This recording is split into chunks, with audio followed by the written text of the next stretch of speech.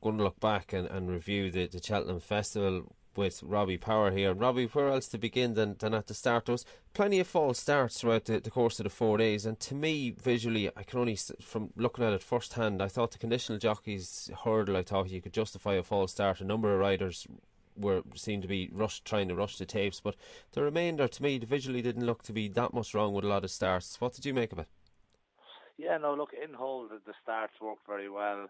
I suppose the disappointment was the first three races on the first day all had false starts, and that is including the champion hurdle. So that is was a bit of a disappointment. But it's understandable as well. You know, it's very difficult for the starter and the jockeys. They have a very good system in England, like we do in Ireland. Um, in Ireland, they do let them approach a little bit quicker, but the jockeys it's the first day of the Cheltenham Festival. They're revved up and don't want to miss the start. You know, I'm not saying you can win a race at the start, but you can lose a race at the start. And a lot of jockeys were geared up and revved up at the start of the festival. So, but as the week went on, I think the starts worked an awful lot better.